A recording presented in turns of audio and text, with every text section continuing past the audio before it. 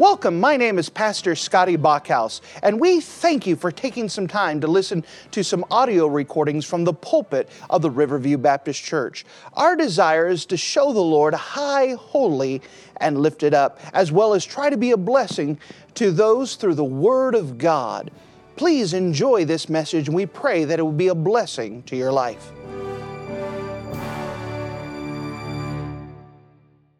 And if you wouldn't mind to take your copy of the Word of God and turn with me to the Gospel record of Mark and chapter number 6. God's timing is always perfect.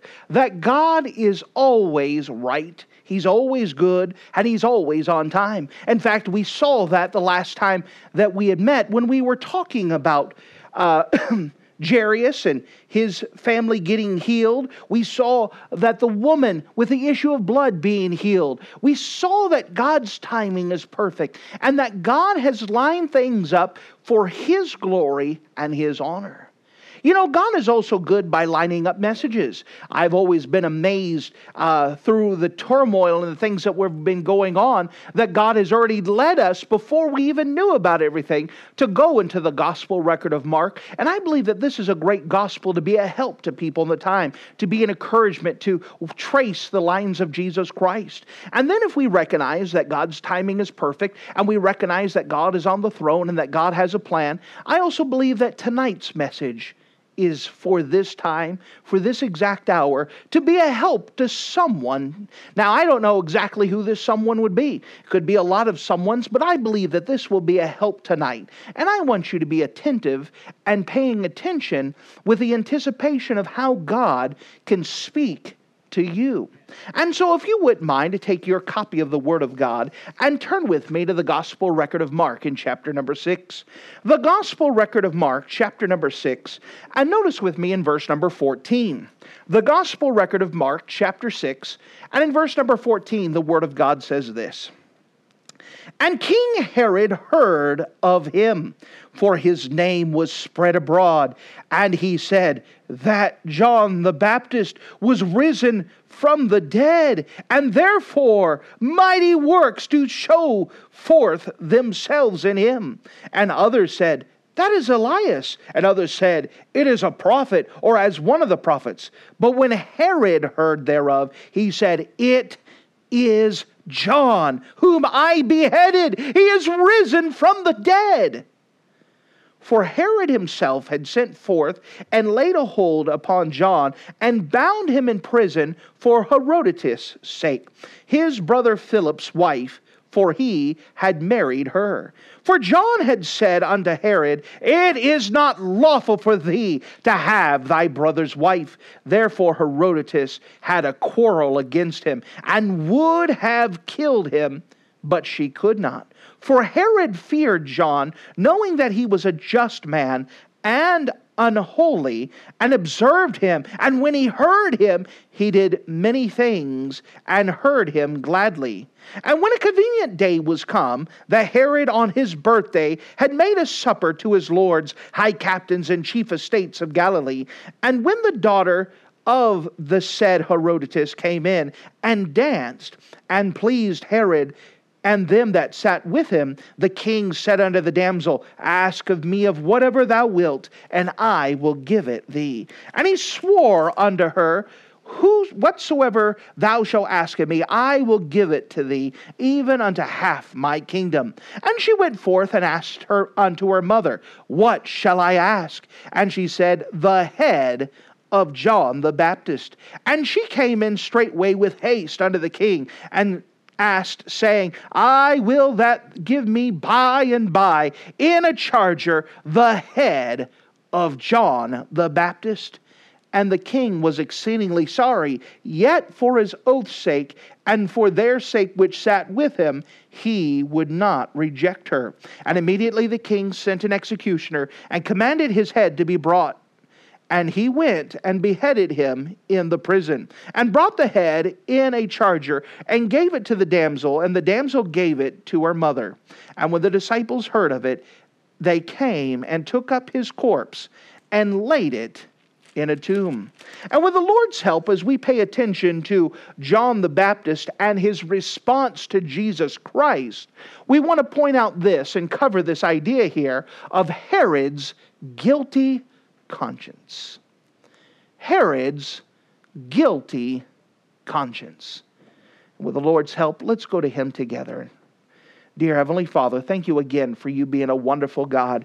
And thank you for the great privilege of being here tonight to be able to open up your Bible. And Lord, we're thankful that your Bible is true, that your Bible is faithful. We're trusting that your Holy Spirit permeates someone's heart today, that your Holy Spirit would send the light of the Holy Spirit to expose and to search the dark crevices of our hearts, that we can be as right with you as possible, for the purpose that we can be as clean with you as possible, for the purpose that we could be as close to you as possible. Again, I'm asking that you would help us to be honest within ourselves with this idea that we explore here of the idea of a guilty conscience. Thank you again for gathering us together and empower me in a way that I cannot do myself. Fill me with your precious Spirit. I'm dependent upon you to get the work accomplished, not me. Thank you, Lord. In Jesus' name we pray. Amen. It's interesting to note that the word conscience is used 31 times in the Word of God. All of them are in the New Testament. In our conscience, we know there is a God. What is a conscience? Now, there's a difference between conviction and conscience. Conviction is something that God sends us for the purpose of changing behavior. Conscience is an innate sense of right and wrong that God programs to every man. So you don't have to be saved to have a guilty conscience. You don't have to be saved for your conscience to bother you. In fact, conscience is something that God has given every man to prove there is a God. Because of the fact that every man has a conscience, every man has an innate sense of right and wrong, this proves that there is a God, and God uses the idea of conscience to show us there's something wrong. Now, it is an amazing trend to see how many guilty consciences are around. And guilty conscience is something that can be identified, and it's something that needs to be dealt with, and it is something that is very severe. There are some people, just like bitterness, guilty conscience is something that will destroy its own container. It will eat people alive. It will destroy the very life that they have and turn them to a shell of what they could have become, a shell of themselves, because of what conscience does to destroy us in the inside out. Now, God doesn't desire for anyone to be guilty. Whenever your conscience is pricked, whenever your conscience is provoked, it can be taken care of. But people with a guilty conscience have never dealt with the problem. They've never dealt with what is causing that guilt. They've never dealt with what has violated that conscience. And what they do normally, the normal response, is to put it off and to put it off and to ignore it and to set it aside until it changes who they are. Do you know that the interesting thing about a guilty conscience is that it changes who a person is? It could change their personality. It could change how they interact with people. It changes even how they think. Someone with a guilty conscience doesn't even think the way that they used to, and their brain is actually reprogrammed in order to handle that guilt. And the reason why this is so important is because most people have a sense of guilt. There is a good number of people who have never dealt with what has pricked their conscience in the first place. And so with this important message, I don't want you to tune out. I want you to tune in, because this is something that might be a help to you, and you might not even know it yet. And so with that, let's examine this passage here. And the first thing I want to present to you is a guilty conscience. A guilty conscience. Notice with me, if you don't mind, in verse number 14. The Gospel record of Mark, chapter number 6 and verse 14. And King Herod heard of him. Who's that him here? That's Jesus. Now notice what he had heard of Jesus. Up above, he heard about the disciples casting out devils, anointing many with oil that were sick and healing them. He had heard about what Jesus had done. He had heard about the maniac of Gadara. He had heard about the woman with the issue of blood. He had heard about the many things that Jesus had done through miracles. And as Herod had heard about this, he made a guess who he thought this was. Verse 14, and King Herod heard him, for his name was spread abroad, and he said, that John the Baptist was risen from the dead, and therefore mighty works do show themselves in him. Herod, when he heard about Jesus, he said, I know who that is. That's John the Baptist. He's risen back. He's come to haunt me. He's coming back for me. Notice, as others tried to say, no, it's not. It's someone else. Verse 15, and others said it is Elias, and others said it is a prophet, or as one of the prophets. As people are talking about Jesus, as you can imagine, someone out healing people and casting out devils and doing these great works, people would talk about them. And others say, no, he's just an Old Testament prophet. God has brought back the prophets. This is someone to deliver good news. This is someone to deliver a message. And John the Baptist said, no. Verse number 16, but when Herod heard thereof, he said, it is John, whom I beheaded. He is risen from the dead. Now, we're going to see a little bit later that Herod knew that John the Baptist was a good man. He knew that John the Baptist was a just man and a holy man. We'll see that later. That's in verse number 20. Herod knew that. But Herod was kept saying about John the Baptist. Now, before we touch this, maybe we could touch the Herod family. Now, the Herod that is being referred to is not the Herod of the Great that was ruling when Jesus was born. Herod the Great happened to be this person, Herod Antipas' father. Now, this is a horrible lineage, but Herod the Great was evil himself. You might remember that when he heard that Jesus Christ was born, he did not like the challenge to his throne, and so he ordered every 2-year-old child and below to be killed to try to kill Jesus.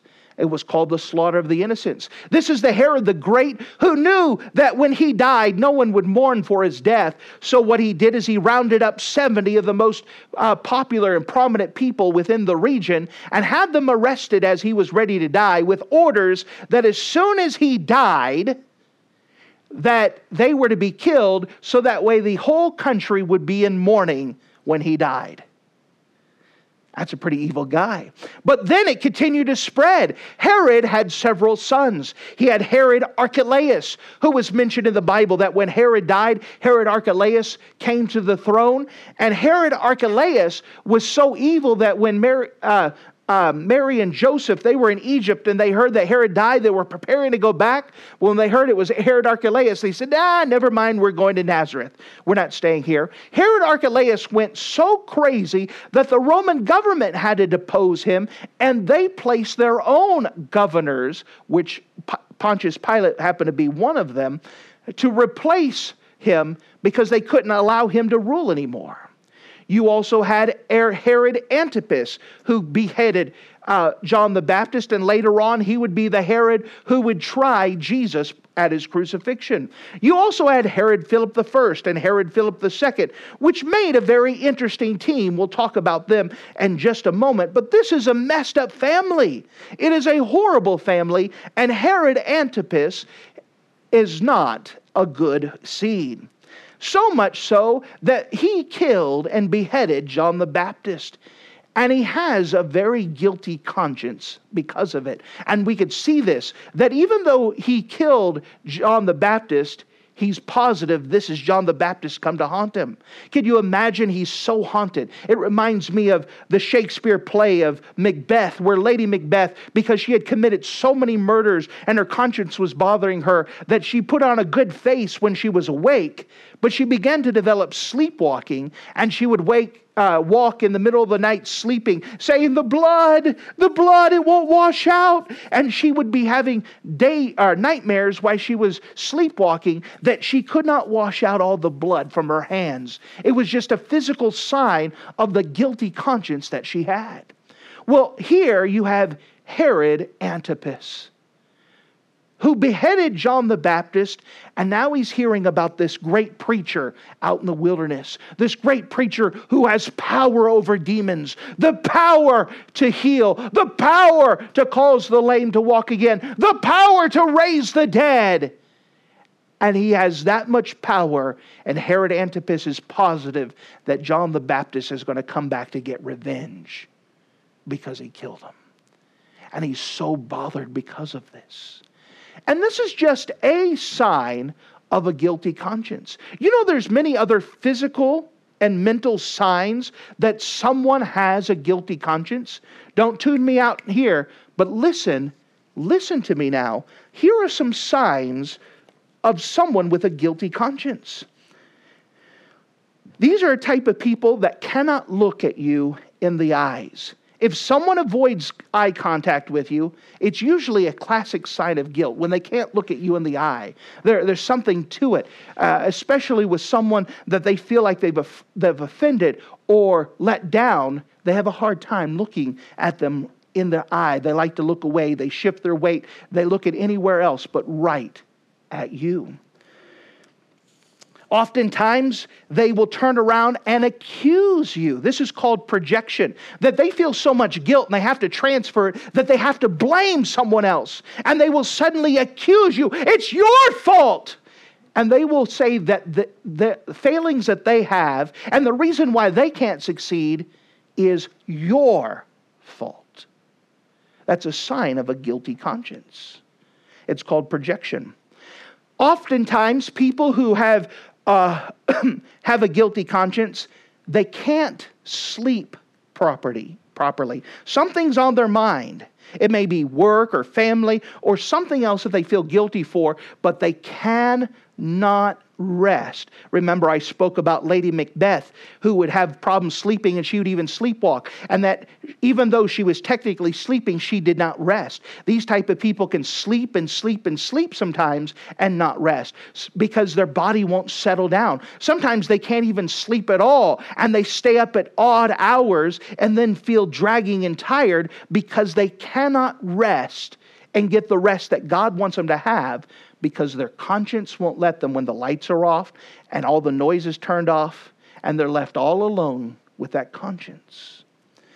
These people sometimes are known for avoiding you. If they have an offense with you, they'll avoid you. By the way, the biggest person they avoid is God. Amen. They feel like God is far away and they're fine with that. Let me tell you, not a single Christian should ever be satisfied with God being far away. That is a sign that something is bad, wrong. It is something awful. If a Christian does not have any desire to be close with God, let me tell you, that is a classic sign of a conscience that is bothering them. A guilty conscience. What keeps people from being close to God? Sin. Sin keeps us close from being with God. And it's not on God's part, it's on our part, because we could be forgiven of it. But when someone cannot get close to God, when a Christian who is born again, saved by the blood, has no desire to be close with God, it is because they have a conscience and they are avoiding God. But it happens with people. If they feel like they've let you down or they've done something against you, they will avoid you, because when they're next to you, that conscience is blaring to them and they're so dissettled. They don't want to spend time with you because it actually hurts them in the inside because of that. It's a sign of a guilty conscience. A lot of times, people who have a guilty conscience, they lose their appetite. They have a hard time eating, and this is caused because of stress and anxiety, that it's something they can't eat. There's something in their body it won't let them eat. When you see someone like that, you have to ask the question, why are they feeding like this? Why are they eating like this? They're not taking care of themselves properly with eating. They have a hard time. It's a sign of a guilty conscience. Sometimes they'll make effort for small talk with someone that they violated, that they have to be close to. And it's usually because they're compensating for lying to you.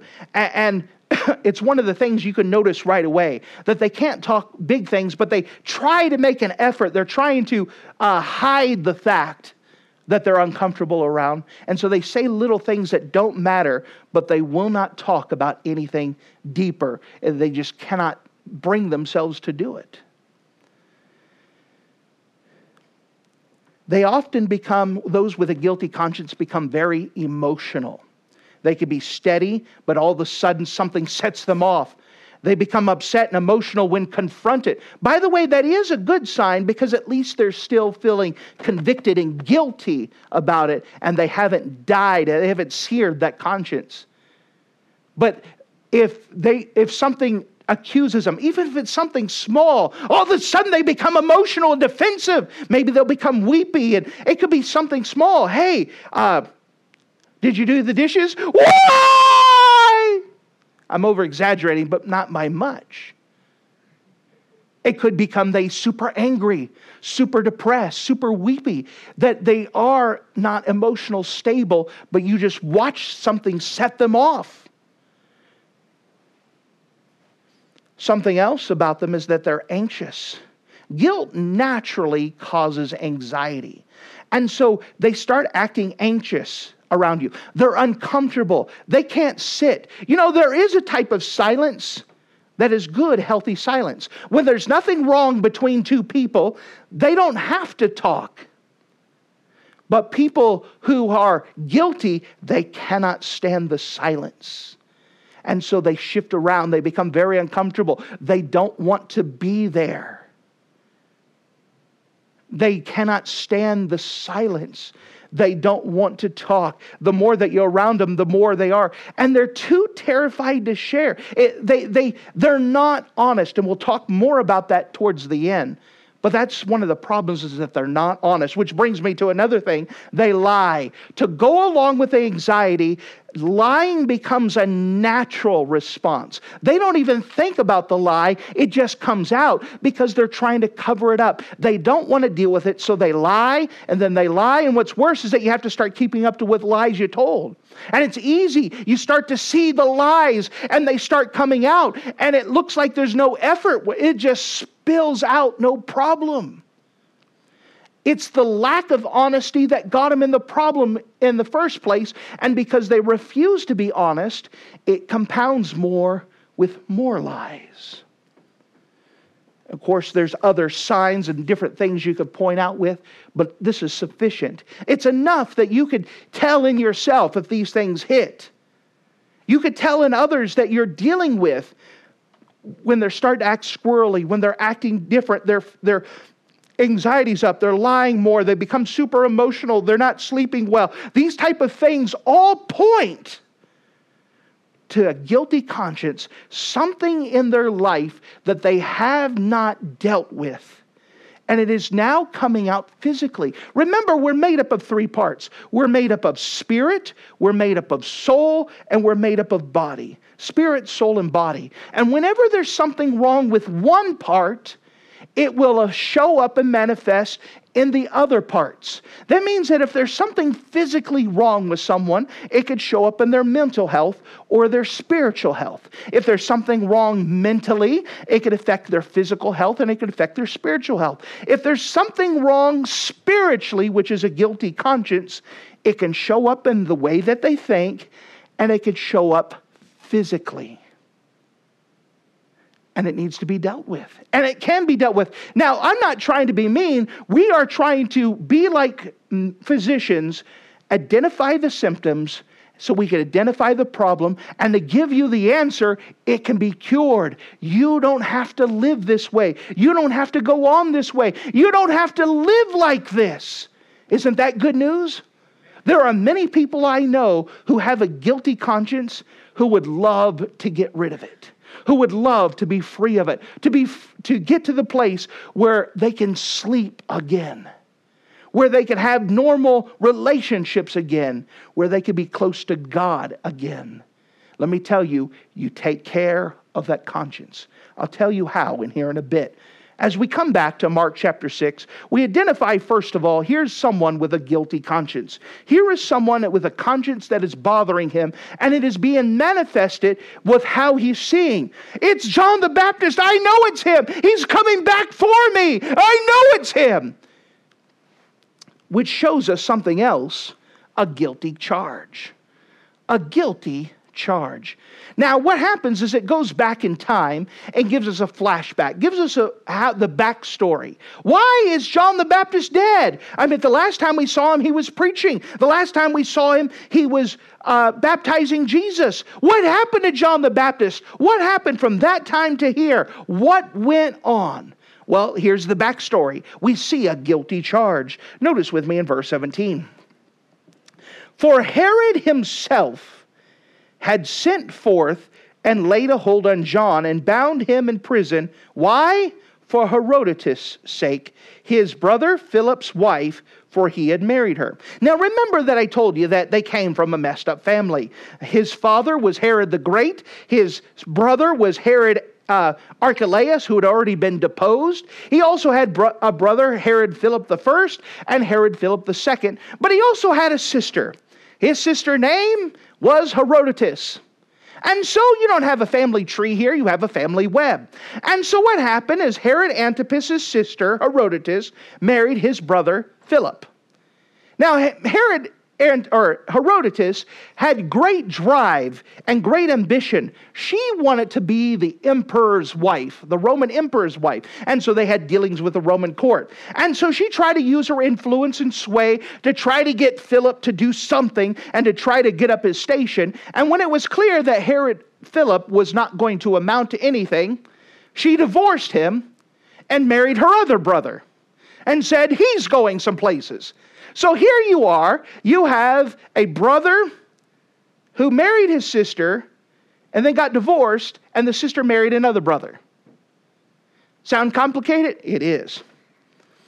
And you know what the good old-fashioned preacher John the Baptist did?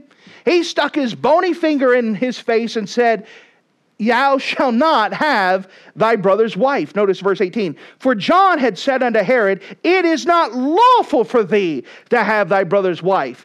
No, you should not do. There's all kinds of things wrong with this. Well, Herodotus did not like the preacher getting in her business. She did not like the preacher to point out that their lifestyle was bad. So she's definitely not going to change the lifestyle. So here is the old Bible recipe that whenever someone hears a message they don't like, blame the preacher. And so she wasn't going to change her lifestyle, so she blamed the preacher. Notice what happened in verse 19. Therefore Herodotus had a quarrel against him. You can imagine, she held a grudge. I hate that preacher. I hate that preacher. I want to destroy the preacher.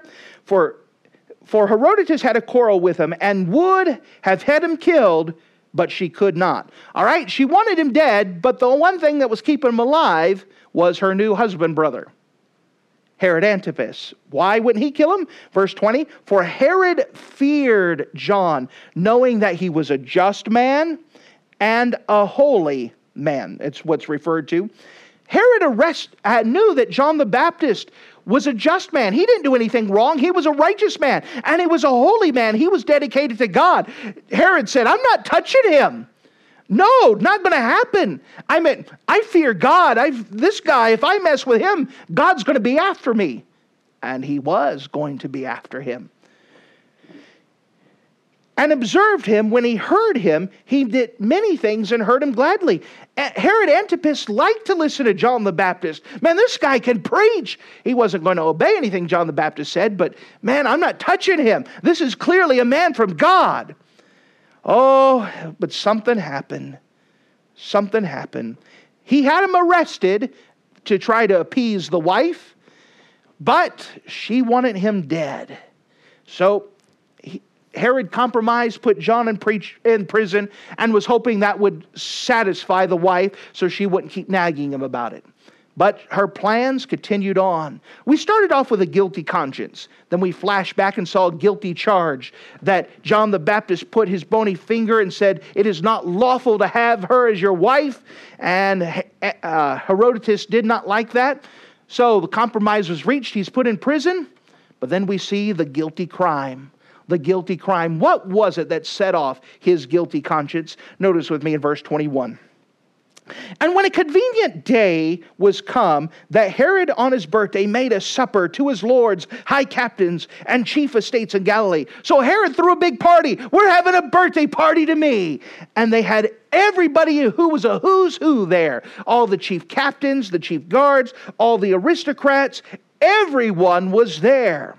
"And when the daughter of the said Herodotus," so this is not his daughter, it's his stepdaughter that comes in, and she begins to dance, and not appropriately. "And it pleased Herod, and them that sat with him. And the king said to the damsel, Ask of me whatsoever will, and I'll give it to you." So she danced and pleased the crowd. He said, "Fine, whatever you want. You tell me what you want." She said, "Time out. I'll be right back." So verse 21, she went forth and said to her mother, "What shall I ask?" "All right, Mom, what do you want me to do?" We could tell who was in charge. It was Mama. Mom said, "I want the head of John the Baptist." So she comes out, verse 25, "And straightway with haste to the king, saying, I will that give me by and by in a charger the head of John the Baptist." So she comes back, and the king says, "What can I do for you?" "I want the head of John the Baptist." Well, now he's in a pickle. He doesn't want to put John the Baptist to death, but notice what happens on the other side. Verse 26, "And the king was exceedingly sorry, yet for his oath's sake, and for their sakes which sat with him, he would not reject him." He gave his word. "Whatever you ask, I'll give to you." And when she asked, and it was something within his power to give, everyone's staring at him.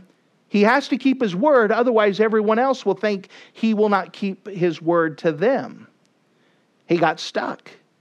So he sent the executioner to go and behead John the Baptist, brought his head in a charger, brought it to the damsel. The damsel brought it to Mom and said, "Mom, looky what I did." And the disciples of John took his body and buried it in a tomb. But after this, Herod's conscience kept bothering him, kept affecting him. Now we cover this, but I haven't given you a solution yet. How do we take care of a guilty conscience? Can we have a conscience that is void of offense? Well, notice with me in the book of Acts, chapter 28. And we're going to look and see what the Bible has to say. But let's look, first of all, in the testimony of the Apostle Paul. The Apostle Paul is on trial, and as he's standing, once again, notice, if you don't mind, as he now gives his own testimony concerning this. Notice with me in Acts chapter 24, and notice with me in verse 16. Acts 24 and verse 16. "And herein I do exercise myself to have always a conscience void of offense toward God and toward men." Paul says, I exercise, I work at it to have a conscience that's void of offense towards God first of all, but also towards men. He says, I work at it, I exercise. And by the way, to have a clean conscience does take work.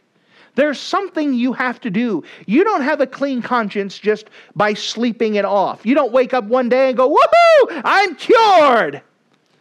There is a purposeful, intentional action that you must do in order to have a clean conscience. Now, first of all, before I cover anything else, you first of all have to be saved. You have to know for sure that your sins are forgiven, that Jesus Christ has paid your price. That's where you got to start with. If you are not saved, you are not forgiven of your sins, you don't know for sure that you're going to heaven, that's where you need to start. You need to go to Jesus Christ, admit to Him that you're a sinner, and because of your sin that you've offended a holy, righteous God, and that Jesus is your only hope, and that you personally accept Him to be your Savior.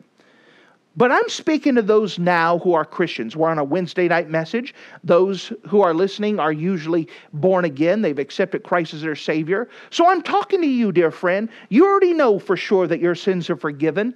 How can you have a conscience void of offense towards God and towards man. How is it that you can have a clean conscience, not a guilty conscience? So, if you don't mind, I'd like to tell you 3 things from the Word of God of how to keep a clean conscience. Notice with me in the book of 2 Corinthians chapter 4. The book of 2 Corinthians chapter number 4, and we come to our first thing we're covering here. How is it that I can have a conscience void of offense between God and toward men? Well, notice with me, starting at 2 Corinthians chapter 4, notice with me in verse number 2. 2 Corinthians chapter 4 and verse 2. But have renounced the hidden things of dishonesty, not walking in craftiness, nor handling the word of God deceitfully, but manifestation of the truth, commending ourselves to every man's conscience in the sight of God. In verse number 2, it's all dealing with how we handle the Word of God. Do we handle the Word of God deceitfully? Do we handle the Word of God in craftiness? Do we handle the Word of God in dishonesty? And so maybe we could sum this down to something easy to put down.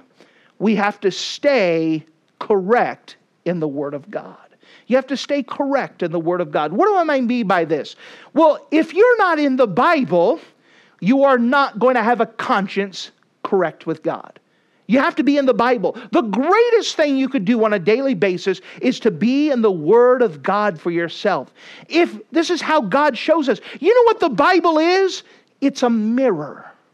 And it's not a funhouse mirror where you get to go to this one and you're skinny, and then this one you're fat, and this one you're loppy looking, and you go back to the one where you look skinny and say, I want to stay here. The Bible is a mirror in that it shows you all of your blemishes. It shows you who you really are, not who you think you are. That's why a lot of people don't like the Bible, because they do not like the reflection they see back. Someone who cannot spend time in the Bible, who will not read the Bible, is someone who doesn't like the reflection, is someone with a guilty conscience. You need the Word of God. And you have to be honest with the Word of God. Not to twist it away, not to explain it away so that way you feel better so you don't have to change. But you have to accept what the Bible says and listen to it. Obey it. Look at it. You have to be in the Word of God. You have to have it if you're going to stay close to God, to have a conscience void of offense towards God and toward men. Is that you have to stay right in the Word of God. You have to allow the Bible to change us and not us change the Bible. You have to see what it says and strive to obey it and to do it in order to have a conscience that's void of offense. Do not have a guilty conscience. You as a Christian, you have to start with the Word of God. Someone who's been away from the Word of God for a while, let me tell you, there's a reason why you've been away from the Bible. And it's because you don't like what it says. But that's where you need to start. The Bible will help you. The Bible will show you who you are. And it's only after you have a realistic view of who you are can you fix it. You have to stay right in the Word of God. There's a second thing we have to do if we're going to have a conscience void of offense towards God and towards men. Turn with me to the book of Hebrews, chapter number 9. The book of Hebrews in chapter number 9. The book of Hebrews, chapter 9. And let's see something else that the Bible says about making sure that we have a conscience void of offense, having a good conscience. Notice with me in the book of Hebrews, chapter number 9. Hebrews chapter 9, and notice with me in verse 14. Hebrews chapter 9 and verse 14. How much more shall the blood of Christ, who through the eternal Spirit offered himself without spot to God, purge your conscience from dead works to serve the living God. You know what we do have to do is recognize the forgiveness of God in the times that we failed. Recognize the forgiveness of God in the times we failed. Do you know that sometimes we are harder on ourselves than God is? Sometimes it's easier to get forgiveness from God than it is to forgive ourselves. If you have something in your past before you came to know Jesus Christ, your Savior, you need to recognize that's washed in the blood. That's gone. It's paid for. Jesus has washed it away. It is gone. If you've sinned after you saved, you recognize that we have 1 John 1:9. If you confess your sin, He is faithful and just to forgive you of your sins and to cleanse you from all unrighteousness. Once you confess that sin as a Christian, it's washed away. God will no longer bring it up ever again. It's cast as far as the east is from the west. God has forgotten it. It's God. And God will not keep bringing up your past. You know who keeps bringing up your past? Satan. Someone said this, whenever Satan reminds you of your past, you remind him of his future. But God is taking care of your past. You need to let it go and recognize God has forgiven you. Now, we're dealing with those who have confessed their sin. Once you've confessed your sin and you've done everything to get right with God, that God will not bring it up ever again. He has already forgiven you. Forgive yourself and let it go. So we start off, how do we have a conscience void of offense? Stay right with the Bible. You allow the Bible to correct you. You don't correct the Bible. You need to be in the Bible and spend time with it. Second of all, how do I keep a conscience void of offense? You need to be able to recognize the forgiveness of God. You know, if someone doesn't recognize they're forgiven and they still feel that weight, they're not going to move forward in their Christian life. They're going to stay where they are because they cannot move past their past. Their past anchors them down and they will not move forward. Instead, they get further away because they feel like they're not worthy. Let me tell you, if you feel like you cannot serve God, if you feel like you're not worthy to serve God, guess what? You're right.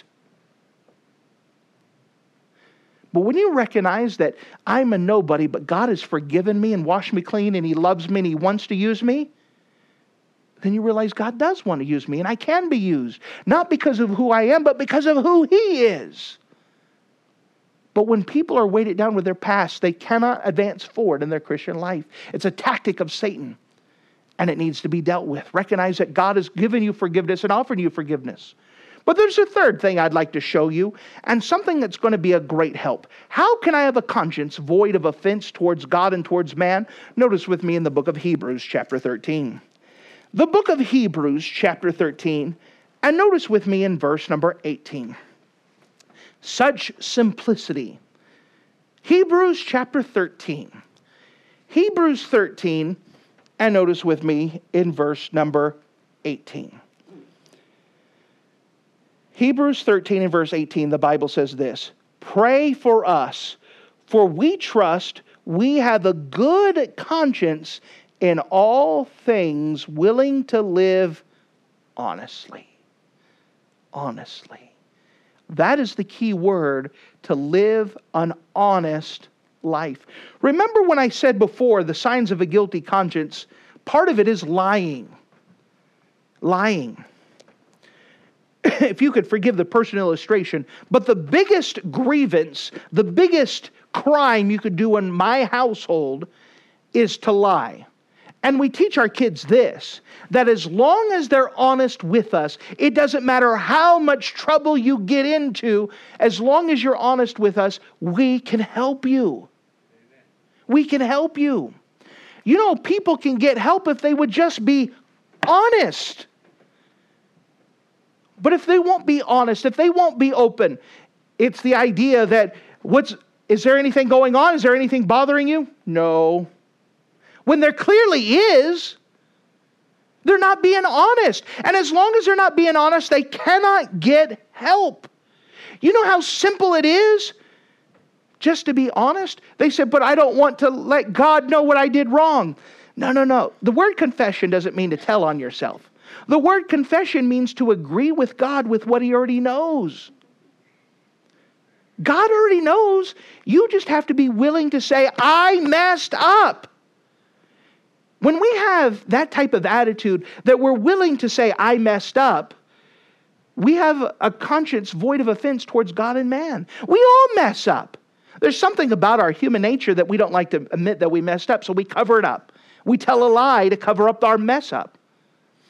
And what happens, that doesn't get anything solved. If I dropped the jar and it broke, I dropped the jar. I'm sorry. Most people are willing to forgive you. They will not kill you because you dropped a jar. But when it comes to nobody did it and the invisible man did it, well, that's a problem because we know someone's lying. And it builds up to something. But even to the past that, there are people that are struggling and they won't get help. They refuse to get help because they refuse to be honest. It doesn't matter how much trouble you're in. There's enough people that love you that if you would just be honest, they would help you no matter what it is. No matter what it is. They said, but you don't know how bad of a sin it is. I may not, but I'm willing to help you. Your parents, your friends, your husband, your wife, if you would just be honest with them. And there's one thing with being caught. When someone's caught in sin, it takes a blow and it's hard to deal with. But if someone says, I'm struggling with this and I've been afraid to admit this to you, but I have this problem, I have this sin. More people who love you when they hear that are willing to help you. I guarantee it. Nobody has to stay in that state. You don't have to deal with it by yourself. That's why you have a pastor. That's why you have parents. That's why you have loved ones. That's why you have spouses. You have people around you who love you. Most of all, you have a God in heaven. And most people have the problem with this. They won't even be honest with God. They don't even want to tell God that they're struggling. He knows you're struggling and you don't have to. As long as you're honest with God, He'll help you with no matter what it is, no matter how awful it is, no matter how debauched it is.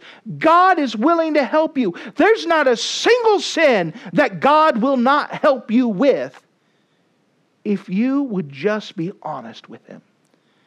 And I dare say most people who love you, it doesn't matter how awful your sin is, if you would just be honest with Him, with those people who love you, they will help you no matter what.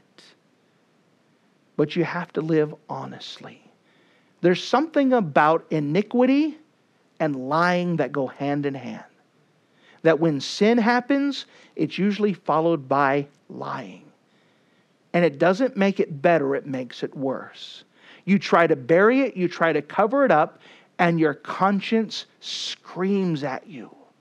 And it bothers you. And it will not let you rest.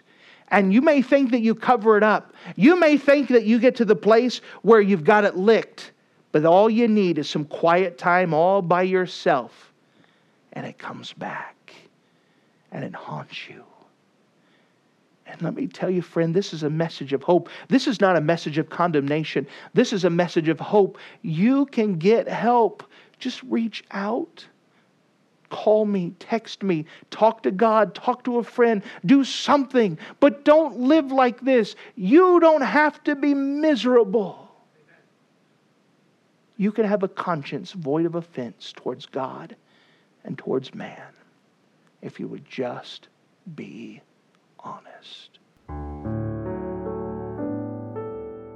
Thank you for listening to this audio message. This is Pastor Scotty Bachhaus, and I encourage you to take this information that you just received and make a specific decision to follow after the Lord. If you don't know Jesus Christ as your Savior, let me beg you to take the time to receive Jesus Christ for the forgiveness of your sins. If you are saved, I encourage you to make a decision in your life to help you get closer with the Lord. If there's anything specific we can do to be a blessing or to pray for you, we encourage you. Look us up on the internet at riverviewbc.com. Once again, that's riverviewbc.com. Or if you would prefer to call us, you could give us a call at area code 920-530-6308. Once again, that number is 920-530-6308.